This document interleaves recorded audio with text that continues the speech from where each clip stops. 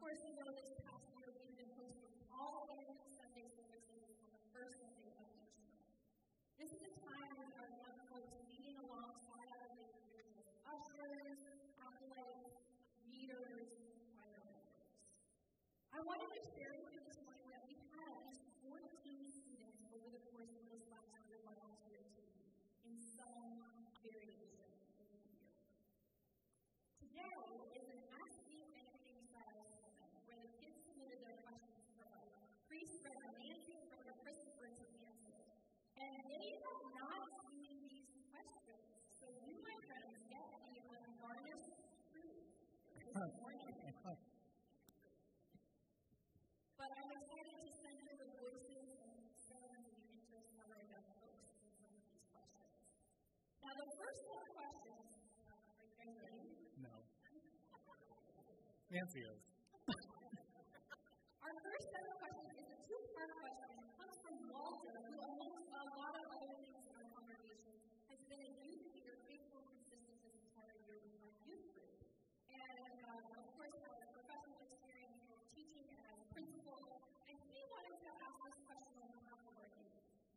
Why, first, what did you do before you became a priest? And secondly, why did you become a priest? Nancy? Okay. So when I went to seminary, I was called a third career student, which was a little bit of a joke because it was people at seminary who were over 40. They just assumed you had done at least two things before you made it to seminary, and in fact I had. I had worked in the finance industry doing commercial real estate lending for many years. And then, so that was career number one. And then career number two, I was the development director for a nonprofit in Baltimore called the Institute for Christian and Jewish Studies. And it's now called the Institute for Islamic Christian and Jewish Studies. And it was partially because of that experience working in the area of religious education that I felt called to seminary to become a priest. So I worked in retail for 14 years. For the majority of that time, I sold high-end jewelry. I worked for Saks Fifth Avenue in a Swiss company called Chopard. And during that time, I was also the organist and choir director of my home church for 14 years in Dorchester. So what brought me to the priesthood? There's a lot of answers to that question. One answer is it's the family business. So my father, grandfather, and great-grandfather were all ordained. But I think for me personally, seeing so much pain in the world and going through the death of a close friend really made me realize that,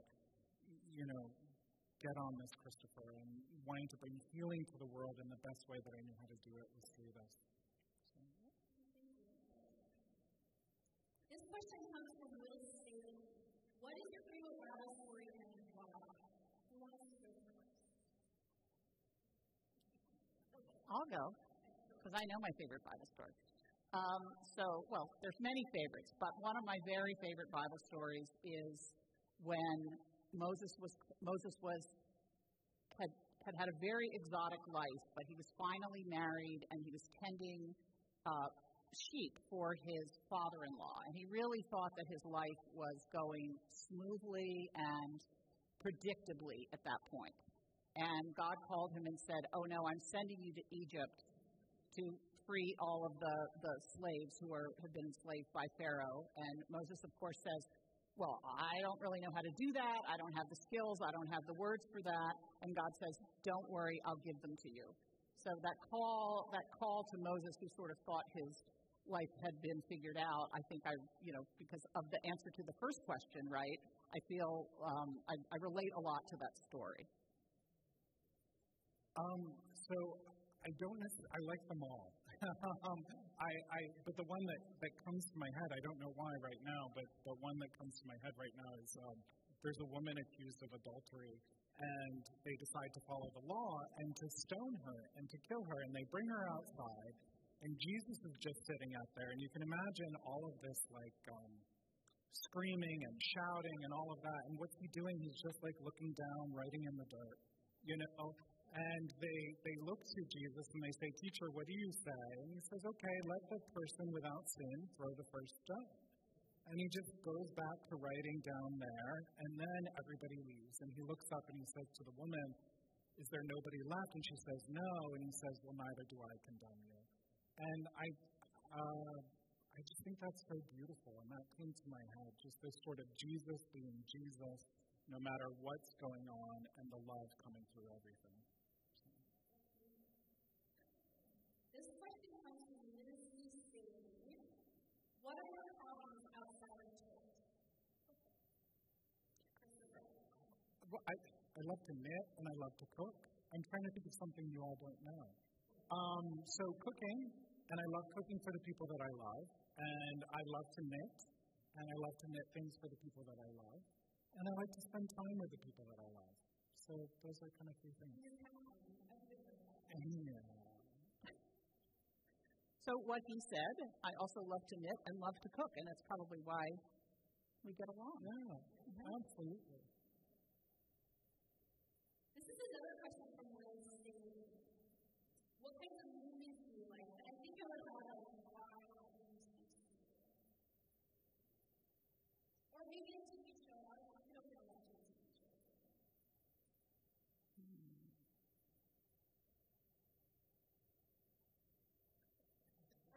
I love Buffy the Vampire Slayer. I like the humor. I like the fight of good against evil, and reminds me of being in college, and a very good TV show.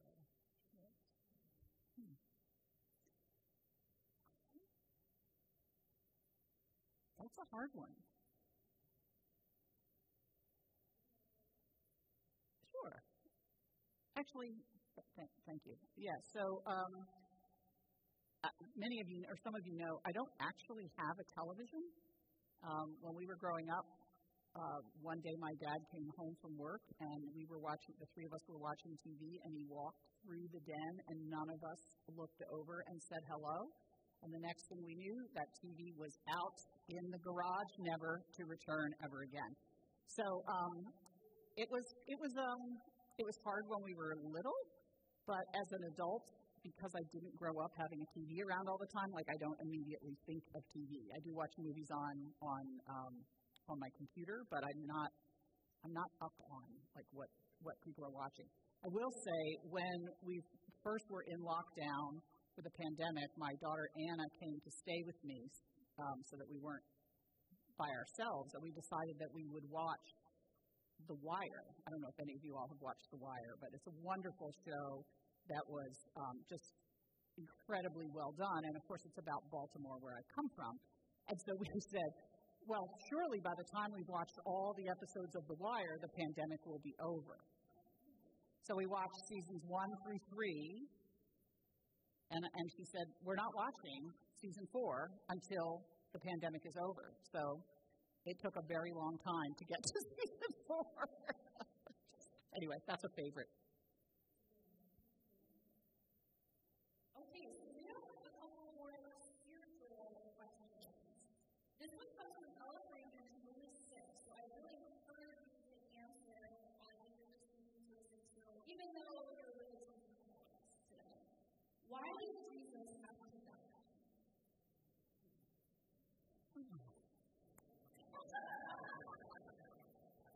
Put it on me, associate. So I think one of the ways of explaining Jesus having to die is that God had to participate in everything that it meant to be human.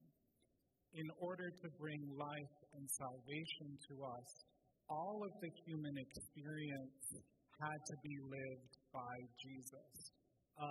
There's a Christian thinker from the 4th century who says whatever isn't assumed is not saved, and whatever is assumed is saved. And so all of us experience death. Everything dies. And to break death's hold over us, God had to experience that death as well in the person of Jesus. That's really beautiful, Christopher. I was so glad that you were explaining it this way, because I have personally struggled with how to explain my sister-in-law, right? And I think this is really beautiful. Nancy, do you have anything you would add? Not that you have to, but you would. Yeah, I mean, thank you, Christopher. That was I'm not that quick on my feet. But I did read something this week that said, in line with what Christopher said, that Jesus' death was in solidarity with us. You know, it's not in judgment of us; it's in solidarity with all of us. And that really stuck with me. So, to your point, he had to experience everything that we human creatures experience. Have either of you read the Harry Potter series? Yes. Okay, excellent.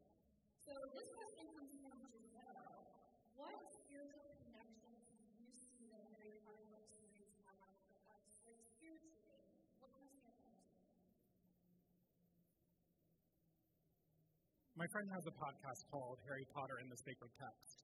So if you ever listen to that podcast, they do a close reading, and I think it has been a book that a lot of people have taken spiritual meaning out of, and I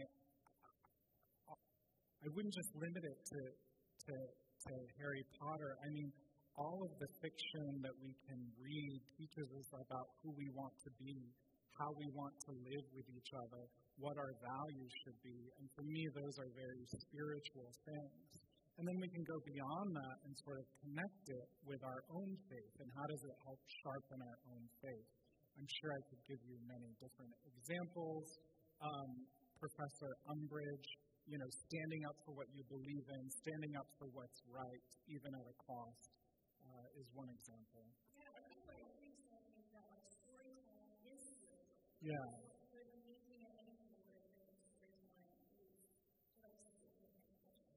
Yeah, the field of religion and literature is a huge field of academic study, and it's very interesting.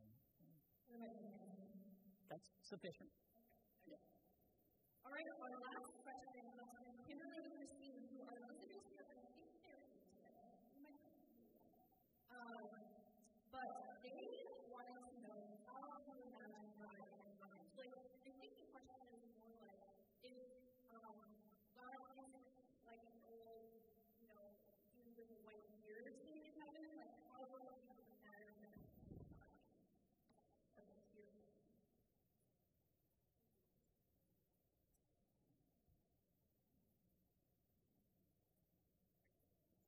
It's funny. I don't think about God as an old guy with a white beard, but I do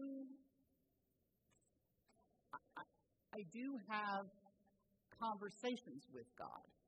And so if I'm having a conversation with you, Julia, I see you as an embodied person who I'm having a conversation with. So I guess I must have some image of who it is I'm speaking to.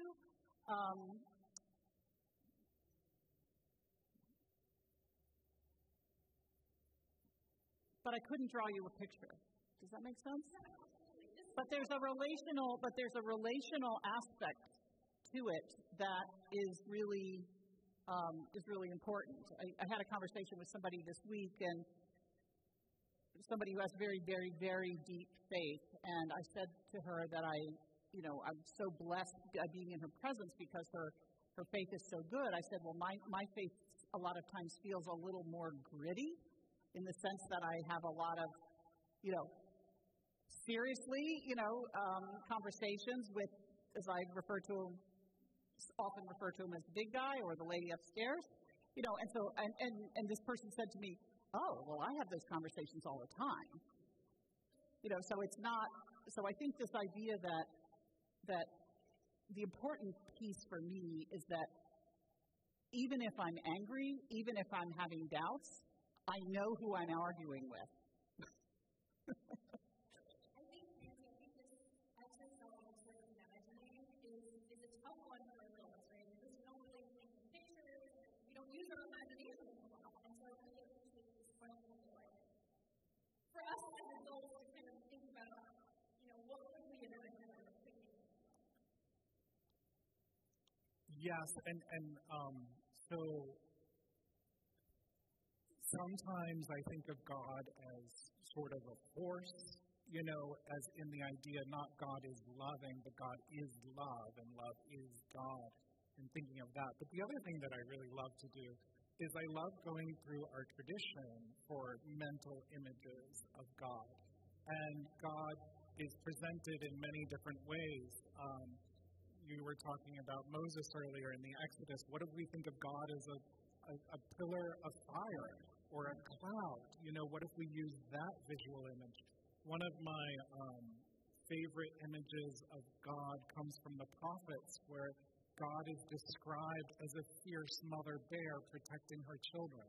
I love that image, and our tradition is so full of images that we don't take advantage of. And so visually, imaginatively, I like trying to go through and recover some of those things.